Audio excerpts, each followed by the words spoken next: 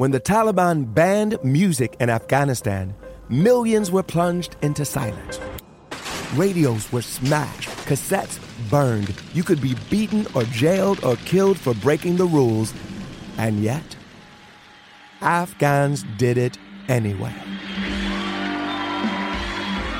This is the story of how a group of people brought music back to Afghanistan by creating their own version of American Idol. The danger they endured. They said my head should be cut off. The joy they brought to the nation. You're free completely. No one is there to destroy you.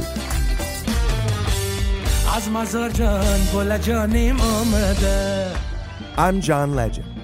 Listen to Afghan Star on the iHeartRadio app, Apple Podcasts, or wherever you get your podcasts. A new season of Bridgerton is here. And with it, a new season of Bridgerton, the official podcast. I'm your host, Gabrielle Collins, and this season, we are bringing fans even deeper into the ton. Colin Bridgerton has returned from his travels abroad. Is betrothal written in the stars for the eligible bachelor? Meanwhile, the ton is reverberating with speculation of who holds Lady Whistledown's pen. We're discussing it all. I sit down with Nicola Coughlan, Luke Newton, Shonda Rhimes, and more to offer an exclusive peek behind the scenes of each episode of the new season. Watch season 3 of the Shondaland series on Netflix. Then, fall in love all over again by listening to Bridgerton, the official podcast, on the iHeartRadio app, Apple Podcasts, or wherever you get your podcasts. Subscribe to catch a new episode every Thursday. Hey girlfriends, it's me, Carol Fisher. I'm so excited to tell you about the brand new series of The Girlfriends. In season 1, we told you about the murder of Gail Katz at the hands of my ex-boyfriend Bob. At one point, a woman's torso washed up on Staten Island and was misidentified as Gail. She spent 9 years in Gail's grave, and then she just disappeared. It's almost like it's become this moral obligation to find her. And that's what we're going to do. Find this missing girlfriend and tell her story. With the help of some of your favorite girlfriends from season 1, like my producer, Anna. Oh my God. My friend, Dr. Mindy Shapiro. Hi, it's Dr. Shapiro, and I'd like to speak with the Deputy Medical Examiner. And of course, Gail's sister, Elaine Katz. Having no closure, it kills you. Join us as we try to solve a 35-year-old cold case. It's not going to be easy, but it's going to be one hell of a ride. What? I can't believe this. Listen to season 2 of The Girlfriends, Our Lost Sister on the iHeartRadio app, Apple Podcasts, or wherever you get your podcasts.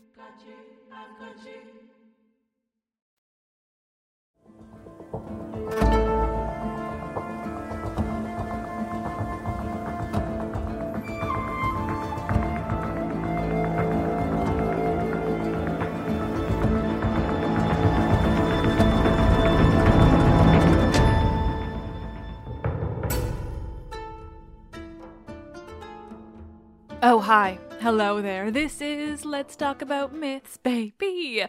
And I am your one and only host, Liv, here with, well, something very different from our usual fare. You see, there was once a battle of frogs and mice. Or rather, there was once an epic poem of the battle of frogs and mice. Whether these small creatures ever actually donned armor and went after one another has yet to be proven. Okay, fine, it probably didn't happen. But what did happen was someone wrote an epic poem in the style of the Iliad and the Odyssey with the intention of satirizing Homer's poems. And they made it a battle between frogs and mice because the ancient world is absolutely the silliest, coolest place around. First, though, a reminder that when this episode comes out, I will be wandering around Greece. Needless to say, I'm very excited. And if you want to see where I'm going or where I've been, including my first ever trip to fucking Mycenae, Then make sure you follow me on Instagram. The account is MythsBaby, obviously. I'm going to try to remember to do some Instagram lives and videos and just like lots more content because I know you guys really like seeing Greece. You're always asking me questions about it and stuff. Maybe I'll do some kind of Q&A over there. Stay tuned. It's going to be fun. I'm not sure my travels will be more exciting than the fact that there is an ancient epic poem about a battle between frogs and mice, but I can try to get close. The ancient Greeks enjoyed a bit of parody about as much as we do now. Parody is fun. It's another way of looking at stories and concepts, adding to those, making fun, whatever it may be. And this epic poem is a brilliant example of this love of parody, something that I will be talking about more in a future reading episode. Ancient Greek parody. Aristotle claimed that the first parody was done by Hegemon of Thasos, and that he changed well-known poetry, shifting their subjects from the lofty and heroic to the base and ridiculous. The word parody itself comes from the Greek paroidia, which means beside the song or story or against the song or story. Either of these definitions fits well with the idea of parody in general, even if one of them makes it sound a bit more antagonistic than the other. But today's the batrachomyomachia, a word I will continue to use even though it makes my mouth catch on fire, is the perfect introduction to ancient Greek parody. When it was written and by whom is a hot topic, and the debate is supremely far-reaching. Maybe it was written as early as the 5th century BCE, or maybe as late as the 2nd century CE. Who wrote it is even more of a mystery, though in the Roman period it was attributed to Homer himself. I'm referring to a couple different editions and translations of this work for today's episode. As always, they're listed in the episode's description, but one of them requires a bit more background. The translation by A.E. Stallings is a fascinating one. She referred to an edition of the Greek work from the 16th century that she had access to in Athens, and found in it not only a translation like hidden in the marginalia, but also scraps of Athens metro tickets that provided an introduction to the work itself. One that was attributed to a Noni mouse. Puns. According to this A Noni mouse introduction, among other fascinating things, Alexander the Great is called that to distinguish himself from Alexander the Cheese Grater. So says this intro. Yes, bits of this seem to be parody in itself, and it's just a handwritten introduction. There are so many incredible puns hidden within it, like the casual assertion that the epic set during the Mycenaean period.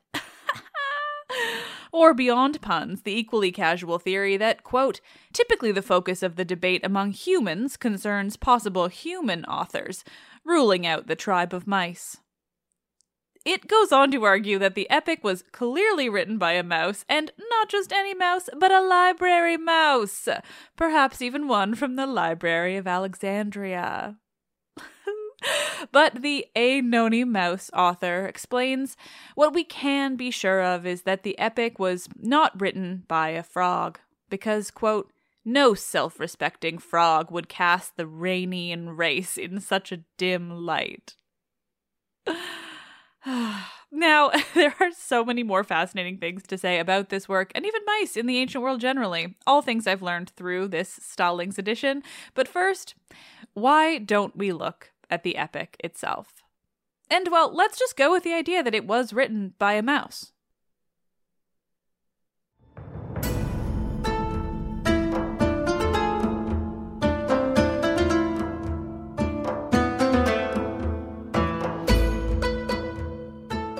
This is episode 169. There once was a battle of frogs and mice, the satirical silliness of the Batrachomyomachia.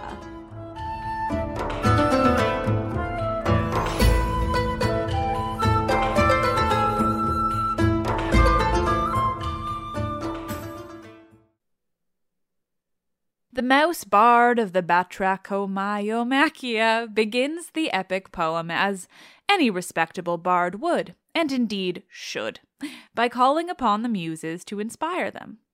sing muses and ensure that this story of the bravery of mice prevailed over the, quote, Frogs' Amphibian Alliance, a feat to emulate the earth-born giants.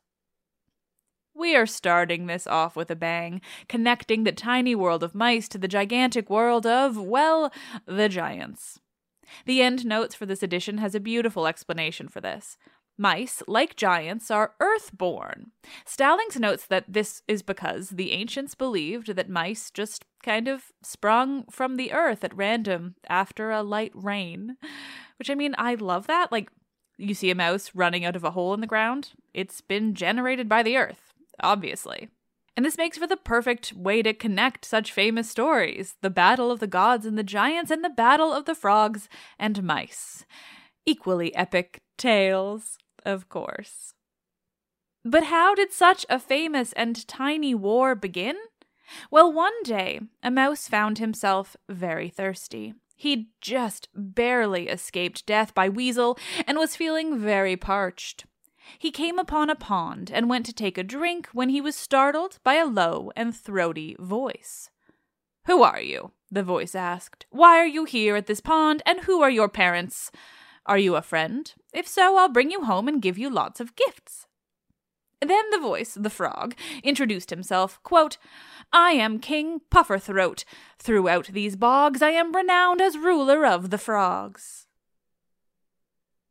King Pufferthroat, or Physignathos in the Greek, continued to introduce himself to the thirsty mouse, explaining who his own parents were and that he was born on the pond's edge.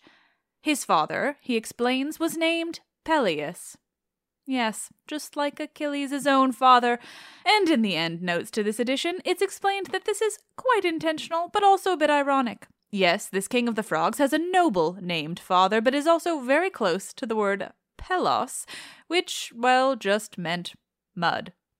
The frog's mother's name, meanwhile, is none other than Hydromedusa, which basically means queen or guardian of the waters. Likely an intentional nod to Achilles' mother, Thetis, a major water goddess. "You, King Pufferthroat," continued, "seem to be no ordinary mouse. Quote, the crowning glory of a royal house, a fighter famous on the field of battle." The mouse, it seems, just puts off an air of importance. You know how mice can be. "Well," answered the mouse, quote, "my race is known to men and gods and birds." I'm trying not to quote too much, but it's just really good. He goes on to explain that his name is Crumb Snatcher, or Psycharpax in Greek. He is the son of brave Breadnar, his father, and Nibblecorn, his mother. The names, you guys, the names. Crumb Snatcher goes on to explain where he was born and some general notes about his childhood. That his mother, Nibblecorn, fed him figs and walnut meat. He notes to King Pufferthroat that, with all their differences, mice versus frogs and all, how could they possibly be friends? You frogs live your lives in the water as much as you can. We mice live on land, stealing from humans' tables. Quote, I never miss the fresh loaf kneaded thrice, or a slice of marbled ham, or pastry stuffed with cheese and sesame, as flaky as you please. He goes on to explaining even more of his favorite human food, relishing the fact that everything humans feast off of is more than fit for mice. And I mean, he's not wrong. That's a pretty nice setup. And just the mention of food in this way, feasting and decadence, is another direct reference to Homer and all the talk of food there. As a past guest called it, ancient food porn. But this time, it's with mice. Then he shifts his talk of the lives of mice to more serious matters. Crumb Snatcher is a brave mouse. When he's a mouse in battle, as so often can happen, he flies into the thick of it. Even humans don't scare him. He skitters around their feet as though they're not even there. And better than that, at night he nibbles at their human feet, so lightly they don't even notice. It's quite the life, being an ancient mouse. Still, it isn't all fun and games. Oh, no. There are two things that even brave Crumb Snatcher is afraid of. The hawk and the weasel, quote, pilferers of breath. Them and, quote, the trap, in whose cruel jaws lies tricksome death. It's the weasels that are the worst, though, Crumb Snatcher tells King Pufferthroat. They lie in wait in one's own hole. But the mouse continues, back to that food. And then he goes on to explain the foods that he does not steal, those he isn't interested in. Radish, kale, leeks, parsley, pumpkin. Nope, he's not a fan of, quote, salad like you people of the lake. This is fucking precious. Also an interesting just look at ancient food and life and mice.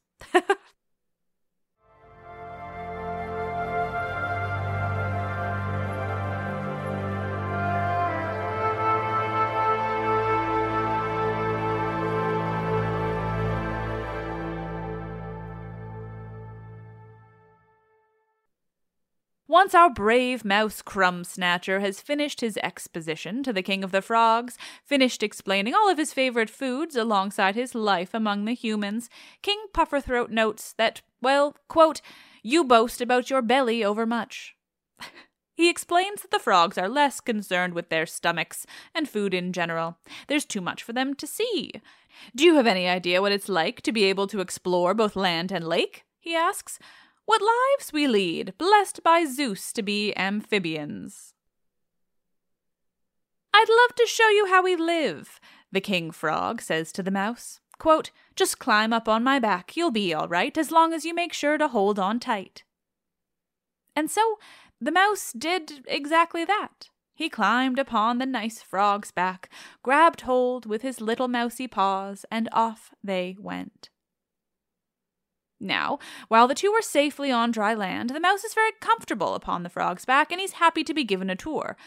But as they touch the water, and the mouse finds his fur getting wet, the wine-dark waters raising around him, that's when the panic starts to set in. He cries out, quote, the bull upon his withers did not convey Europa, Cupid's cargo in this way, along the sea to Crete, not how this frog takes me across the water to his log on his green back. The poor guy is really scared, and honestly, I feel worse for this little mouse than I do most people in mythology, because animals, you know? Anyway, he's only going to get worse, because just as he's at his most frightened of the water, he's a mouse calling out mythological references, he's so scared. A water snake appears as if out of nowhere. The frog is scared by the snake, and without thinking, he dives deep into the water to get away.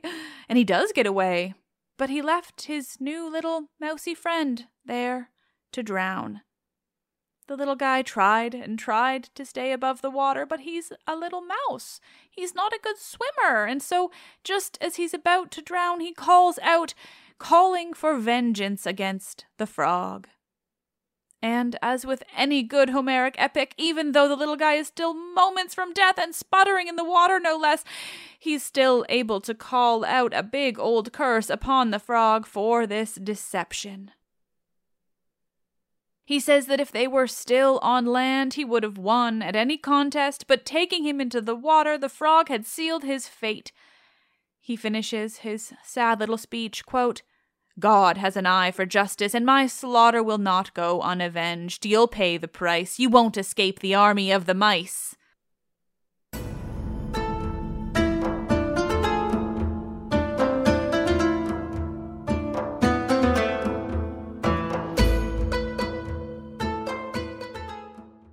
When the Taliban banned music in Afghanistan, millions were plunged into silence. Radios were smashed, cassettes burned. You could be beaten or jailed or killed for breaking the rules. And yet, Afghans did it anyway. This is the story of how a group of people brought music back to Afghanistan by creating their own version of American Idol. The danger they endured. They said my head should be cut off. The joy they brought to the nation. You're free completely. No one is there to destroy you.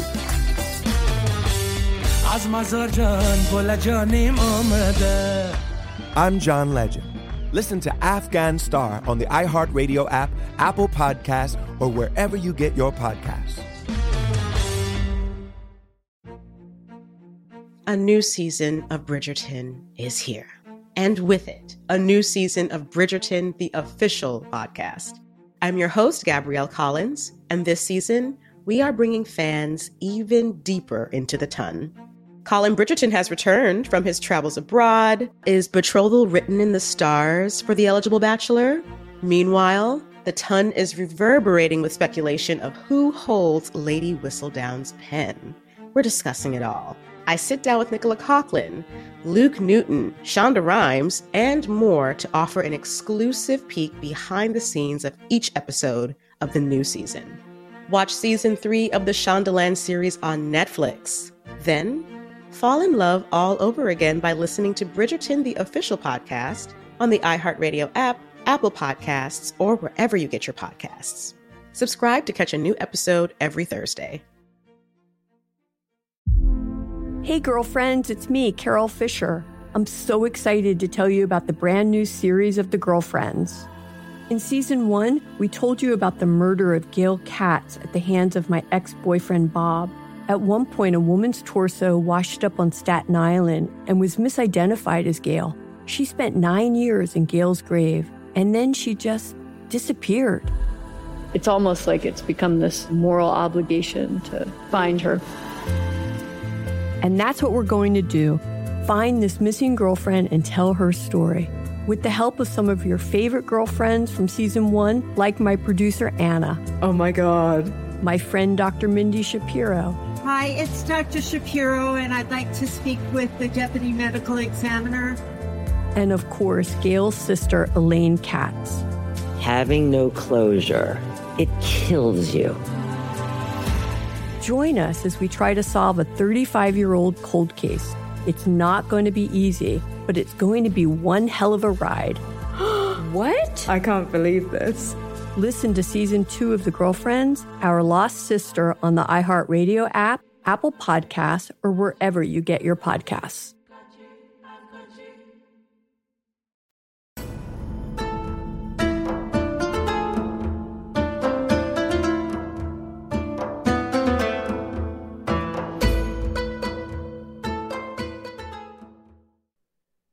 So the poor little mouse crumb snatcher died there in the pond, abandoned by the Frog King. He cried out his curse, calling for the army of mice to avenge him.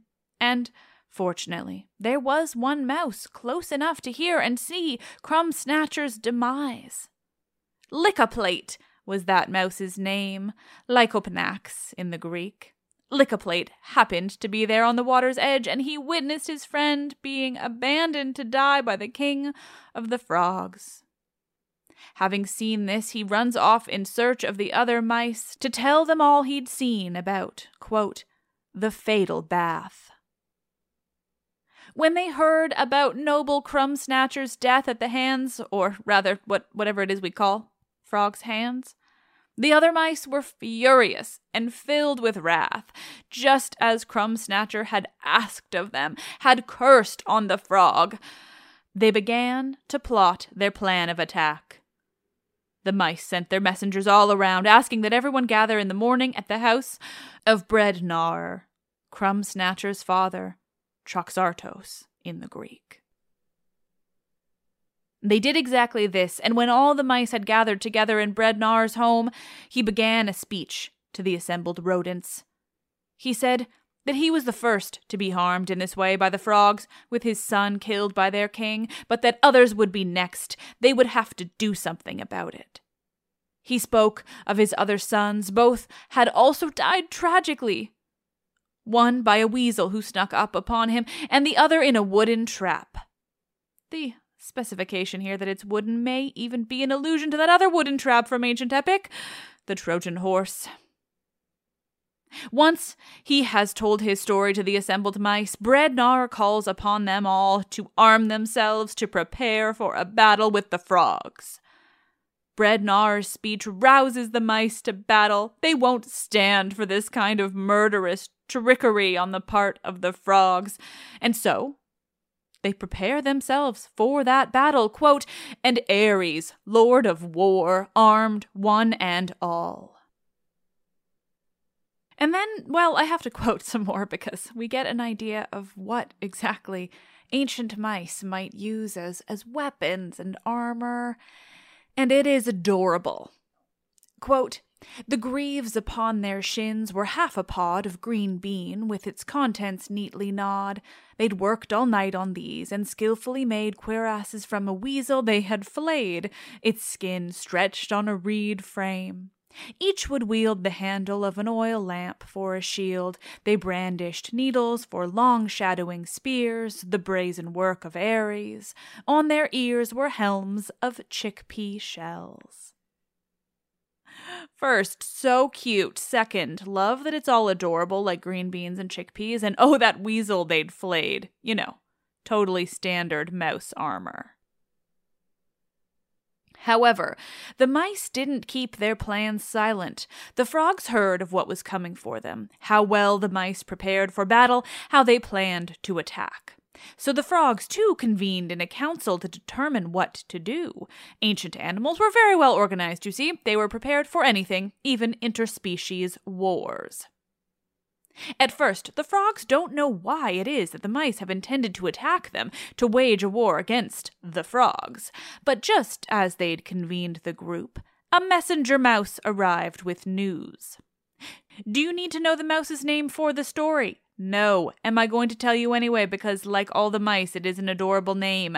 Yes. The messenger's name is Pot Creeper, and he was the son of noble Chisel Cheese.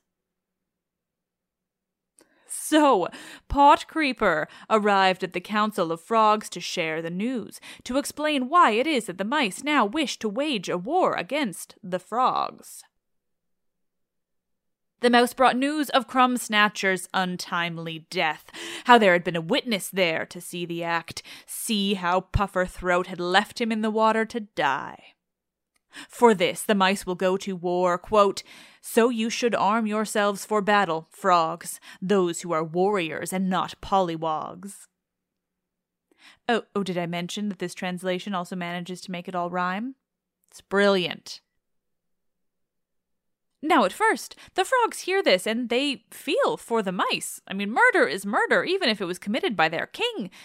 And so they initially do blame their king for the complaints of the mice, the accusation that he murdered one of them. But then Pufferthroat speaks up to defend himself. Pufferthroat announces to the other frogs assembled that he didn't witness anything remotely close to murder out there on the pond. No, he says, I didn't see anything at all, certainly not a mouse drowning in the water. So yes, the King of the Frogs is a big old liar. I mean, an accidental drowning is one thing, but straight up lying? No good, frog. Pufferthroat goes on. He suggests that maybe what happened is that the mouse was simply, quote, clowning by the lake and trying to swim like us. That maybe he drowned by mistake. So he goes on to suggest, quote, now these wicked mice besmirch my name with crime, a frog all innocent of blame. That's it, he decides. The mice won't get away with this. And from here, he begins to lead the frogs in the same direction as the mice. It is time to go to war against that other species. They can't get away with such accusations. He calls to the other frogs that they should arm themselves and gather on the edge of the pond. That way, when the army of mice comes for them, they need only grab a hold of the closest mouse and throw them into the pond behind them. Quote, in this way we shall drown the sinkers, then we shall erect with pride a monument to our glorious mousicide. That's some dark shit, frogs. I mean, legit, you did cause Crumb Snatcher's death. Pufferthroat. So many words I never thought I would be reading to you on this podcast, but here we are. The ancient world was silly too. King Pufferthroat is so convincing in his rousing speech to the other frogs that they are happy to follow his instructions, arming themselves for war against those pesky mice. Now you just know I have to share with you the way the frogs armed themselves for war because it's just as precious as the mice. The frogs, quote, wore a breastplate made of green beet leaves, a cabbage leaf became a well-wrought shield, and each was furnished with a rush to wield, long and pointed. The very Homeric description of how these little animals prepare for battle against their new enemies goes on to add that the frogs also each wore a polished snail's shell on their heads as a helmet. It's adorable. But would it be a Homeric epic, satirical or otherwise, without the intervention of the gods themselves? No, it would not. And so now, as the frogs and mice each prepare for battle, arming themselves and psyching themselves up against their tiny foes, the gods watched from Mount Olympus. Zeus called upon the other Olympian gods to look down on Earth, to take note of the tiny mice and the tiny frogs as they prepare to fight one another in a tiny but epic and momentous battle. They're described as, quote, might and great, and brandishing their long javelins, 2 armies in the style of the centaurs or the giants. Then Zeus makes the further connection to the Iliad in that fateful epic battle. He asks which of the immortal gods will help either the frogs or the mice, which will step in to put a finger on the scale, just as they did with the Achaeans and the Trojans. He points to Athena, specifically, asking her whether she will side with the mice, quote, for they rejoice at every sacrifice, cavorting in your temples day and night, and nibbling at every food in sight. Oh, no, Athena replies to her father. She has no desire to help the mice at all. In fact, she says, for what they've done in her temples, the war serves them right. Athena is very, very much not on the side of the local mouse. She complains that they ruin the garlands in her temples, that they wreck the lamps that light the space, searching for the oil within. And on top of it all, she adds, what's worst is that they chewed holes in my sacred robes. Quote, that was brand new. I wove the cloth myself, you may assume with no small pains, upon a fine warped loom. Then she goes on to complain that she had to pay money to help someone, or to pay someone to fix it, that she had to borrow that money from someone else, and that they're charging her interest. Something, quote, we mortals most detest. Sorry, Athena doesn't have the money to pay for somebody to fix something, and she's being charged interest on a loan. What? Learning a lot about the gods here. How very bizarre and yet entirely wonderful. And Athena isn't finished her statement about that fateful battle. Oh no, she clarifies. She won't help the frogs either, as they are not to be trusted. She says that she laid awake all night recently because their echoey croaking kept her up. Honestly, the gods have it tough when it comes to frogs and mice. Who would have thought?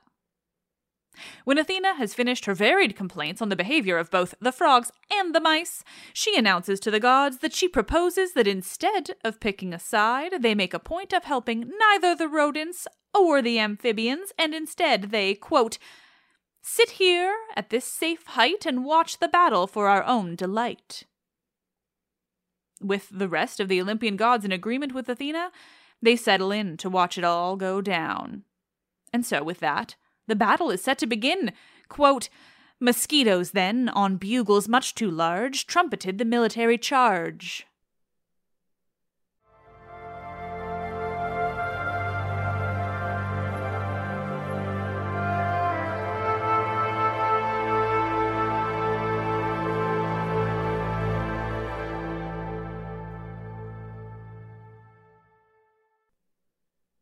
Yes, you heard me.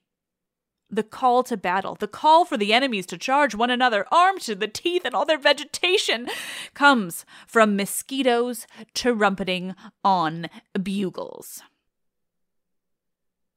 With the battle begun, the casualties also begin. The first to go is the poor mouse Nibbleman, struck through by the frog Loud Boomer's spear. He falls to the earth with a thud, but the mice have their vengeance for this. Hole Hider went for Mudworth's son, his own spear striking through the frog and taking him out too. He was snatched off by Thanatos, Death himself, there on the battlefield. The battle goes on, raging across the tiny plains, tiny mice fighting tiny frogs in their tiny adorable armor. Pot Creeper took out Beet Eater with a strike to his heart. Catchfly saw this and was overcome by anger and grief, so he went after Hole Hider. But before Catchfly could remove his sharpened reed spear from Hole Hider, Crust Cruncher came flying at him. The mouse, too overcome by his rage at the mice death that he's just witnessed. They fight hand to hand in the mud, but in the end it was Crust Cruncher who died at the hands of Catchfly. Can you tell I just want to make sure I share every single name with you? Next, Catchfly sees Cheese Eater, and he slew the mouse at the edge of the pond. Meanwhile, the frog Minty was overcome with fear when he saw the mouse Chiselham. He threw himself into the lake behind him and fled the battlefield entirely. But Waterman himself, cold-blooded, was brutally killed by Pot Creeper, who struck him with the boulder, quote, so that his brains went oozing out his nose, staining the earth around him with shades of rose. Lest you, even for a moment, think this is child-friendly. Bogspawn killed Lick-a-Plate, Crumb Swiper killed Bogspawn, or maybe another one named Leaky, frankly it's not clear which. One of those frogs, maybe both, is killed by the mouse. Cabbage Strider was killed by Croaker, his sharpened reed bursting through the mouse's furry belly, quote, guts like jelly, spilled out onto the ground as he withdrew the spear in his webbed hand. Finally, Breadnar spots King Pufferthroat, and he goes for the frog, who tries to escape by diving into a ditch nearby, but another mouse, Whiskers, saw him and rushed him, throwing his needled spear, though it struck Pufferthroat in his shield and stayed there. Then a frog, Oregano, went for Whiskers, seeming, quote, more like Ares than a frog. Oregano alone held the frog's line against the mice, but they surged towards him, and seeing so many of them, instead of fighting them all by himself, he dove into the lake, where he would be safe. Next among the valiant mice we meet Morsel Snatcher, son of Scurry Scratcher, the pantry plotter. I am trying not to laugh. This is serious stuff. This is war.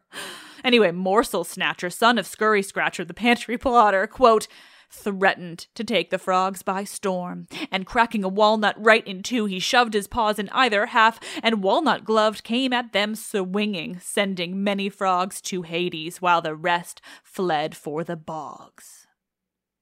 He wore walnut shells as boxing gloves and fought them all hand to hand. Morsel Snatcher is hardcore.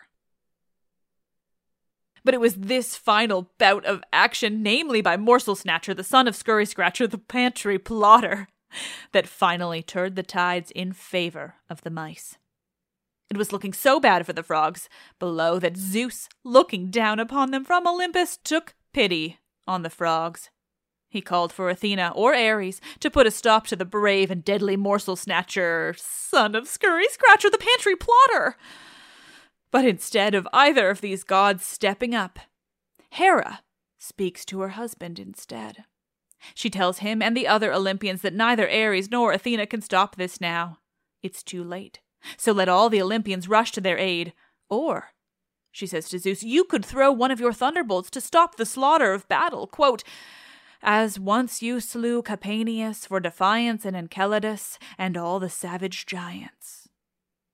Once again, the heroic tale of these mice and frogs is being likened to the war with the giants, something only Zeus could stop. It was decided. Hera was right. Zeus would only be able to stop this senseless slaughter between the rodents and the amphibians with one of his thunderbolts. And so he did. He threw a thunderbolt down from Mount Olympus, sending it spinning towards the earth. The sound and the sight startled both sides, the mice and the frogs, but it did not stop their fighting, particularly the desires of the mice to completely annihilate the frogs. And, we're told, they would have succeeded too in completely wiping out the race of frogs if it weren't for another last-minute plan on the side of Zeus. In a split second, the frogs were joined by another race, quote, with backs like armored tanks, crook-clawed, cross-eyed, sidestepping, ranks on ranks, scissor-mouthed, eight-legged and bony-shelled, flat-bodied, gleaming-shouldered, hands out, held That's right, it's the race of crabs. Crabs appear suddenly from the water, sent by Zeus to help the frogs. Crabs! Crabs! If you think I didn't just completely burst out laughing when I read this, my gods. With the help of the crabs whose claws snipped and snapped at the tails and the little legs of the ranks of mice, the frogs were finally defended. And so, quote, soon the mice were frightened, on the run, while in the west the setting of the sun announced to all the one-day war was done.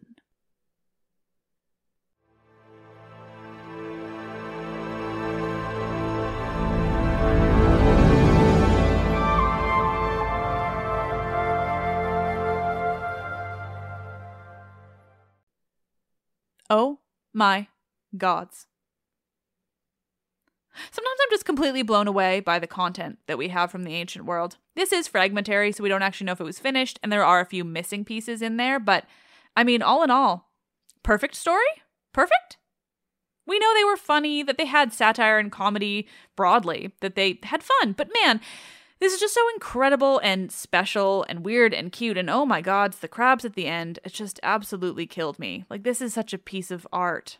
The best part of all of it is that it isn't making fun of the frogs or the mice. It isn't even suggesting the comparison between them and the heroes like the Achaeans and the Trojans is inherently funny. The funny is just the very idea of frogs and mice arming themselves and going to battle in the most adorable way that they do. It's just such an interesting way to play with the story, make it silly without making it insulting to anyone at all. It's fucking precious. And there is so much more to say about this mini epic and satire in general when it comes to the ancient world. So on Friday, I will share more about this wonderfully silly little piece, as well as just a straight reading of an older public domain translation of the work itself. Stay tuned. We are not finished with these frogs and mice just yet.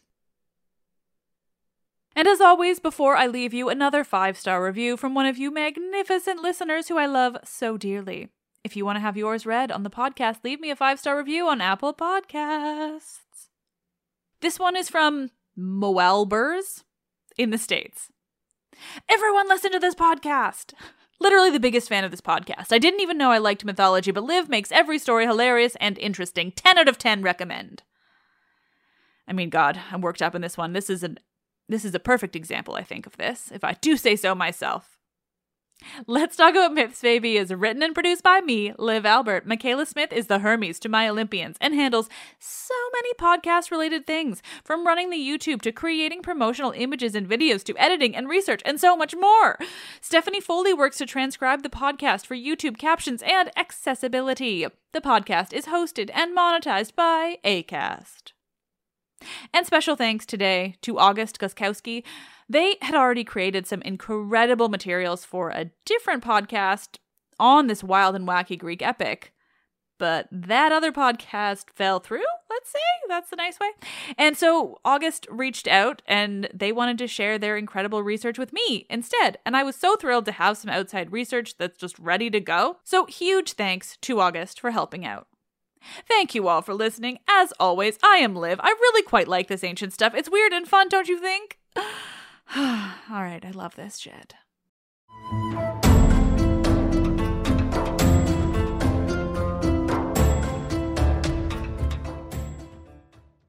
When the Taliban banned music in Afghanistan, millions were plunged into silence. Radios were smashed, cassettes burned. You could be beaten or jailed or killed for breaking the rules. And yet, Afghans did it anyway. This is the story of how a group of people brought music back to Afghanistan by creating their own version of American Idol. The danger they endured. They said my head should be cut off. The joy they brought to the nation. You're free completely. No one is there to destroy you.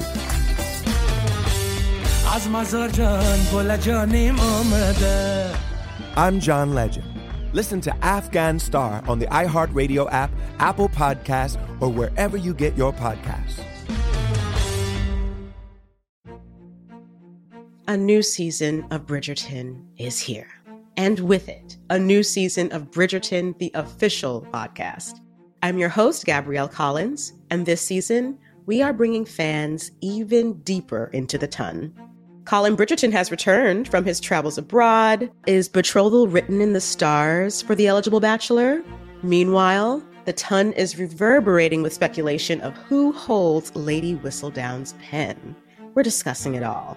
I sit down with Nicola Coughlan, Luke Newton, Shonda Rhimes, and more to offer an exclusive peek behind the scenes of each episode of the new season. Watch season 3 of the Shondaland series on Netflix. Then, fall in love all over again by listening to Bridgerton, the official podcast, on the iHeartRadio app, Apple Podcasts, or wherever you get your podcasts. Subscribe to catch a new episode every Thursday. Hey girlfriends, it's me, Carol Fisher. I'm so excited to tell you about the brand new series of The Girlfriends. In season 1, we told you about the murder of Gail Katz at the hands of my ex-boyfriend Bob. At one point, a woman's torso washed up on Staten Island and was misidentified as Gail. She spent 9 years in Gail's grave, and then she just disappeared. It's almost like it's become this moral obligation to find her. And that's what we're going to do. Find this missing girlfriend and tell her story. With the help of some of your favorite girlfriends from season 1, like my producer, Anna. Oh my God. My friend, Dr. Mindy Shapiro. Hi, it's Dr. Shapiro, and I'd like to speak with the deputy medical examiner. And of course, Gail's sister, Elaine Katz. Having no closure, it kills you. Join us as we try to solve a 35-year-old cold case. It's not going to be easy, but it's going to be one hell of a ride. What? I can't believe this. Listen to season 2 of The Girlfriends, Our Lost Sister on the iHeartRadio app, Apple Podcasts, or wherever you get your podcasts.